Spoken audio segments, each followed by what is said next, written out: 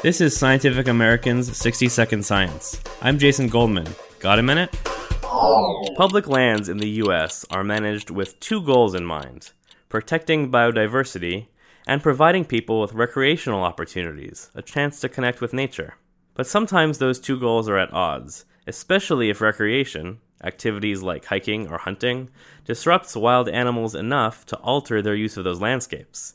Indeed, several years ago, a study done in California found that hikers had a negative impact on wildlife. And that kind of sounded a bit of an alarm to us as wildlife biologists and as people who like to go hiking ourselves. Wildlife biologist Roland Kays of the North Carolina Museum of Natural Sciences at NC State University. We were pretty worried that this problem was as bad as it seemed from that study and as widespread, that there could be a real conflict between outdoor recreation and wildlife conservation. To find out, Kays and his team enlisted the help of more than 350 volunteer citizen scientists who deployed camera traps at nearly 2,000 sites within 32 protected areas in 6 different states.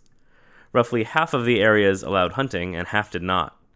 What they discovered was something of a relief. We found relatively minor impacts of hunting and hiking on wildlife. It's not that human activities didn't impact wildlife at all, of course. Heavily hunted species, like white-tailed deer, gray squirrels, and raccoons, were photographed somewhat less often in hunted areas.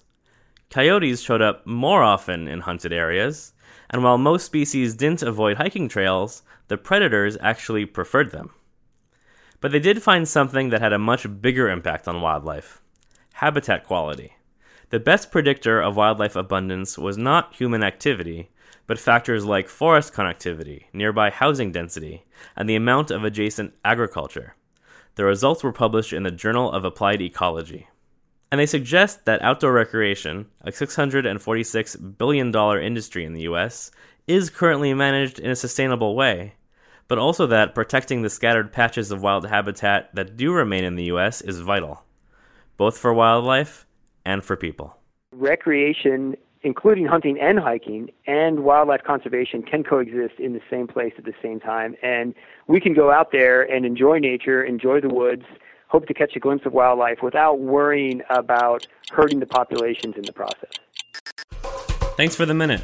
For Scientific American's 60-Second Science, I'm Jason Goldman.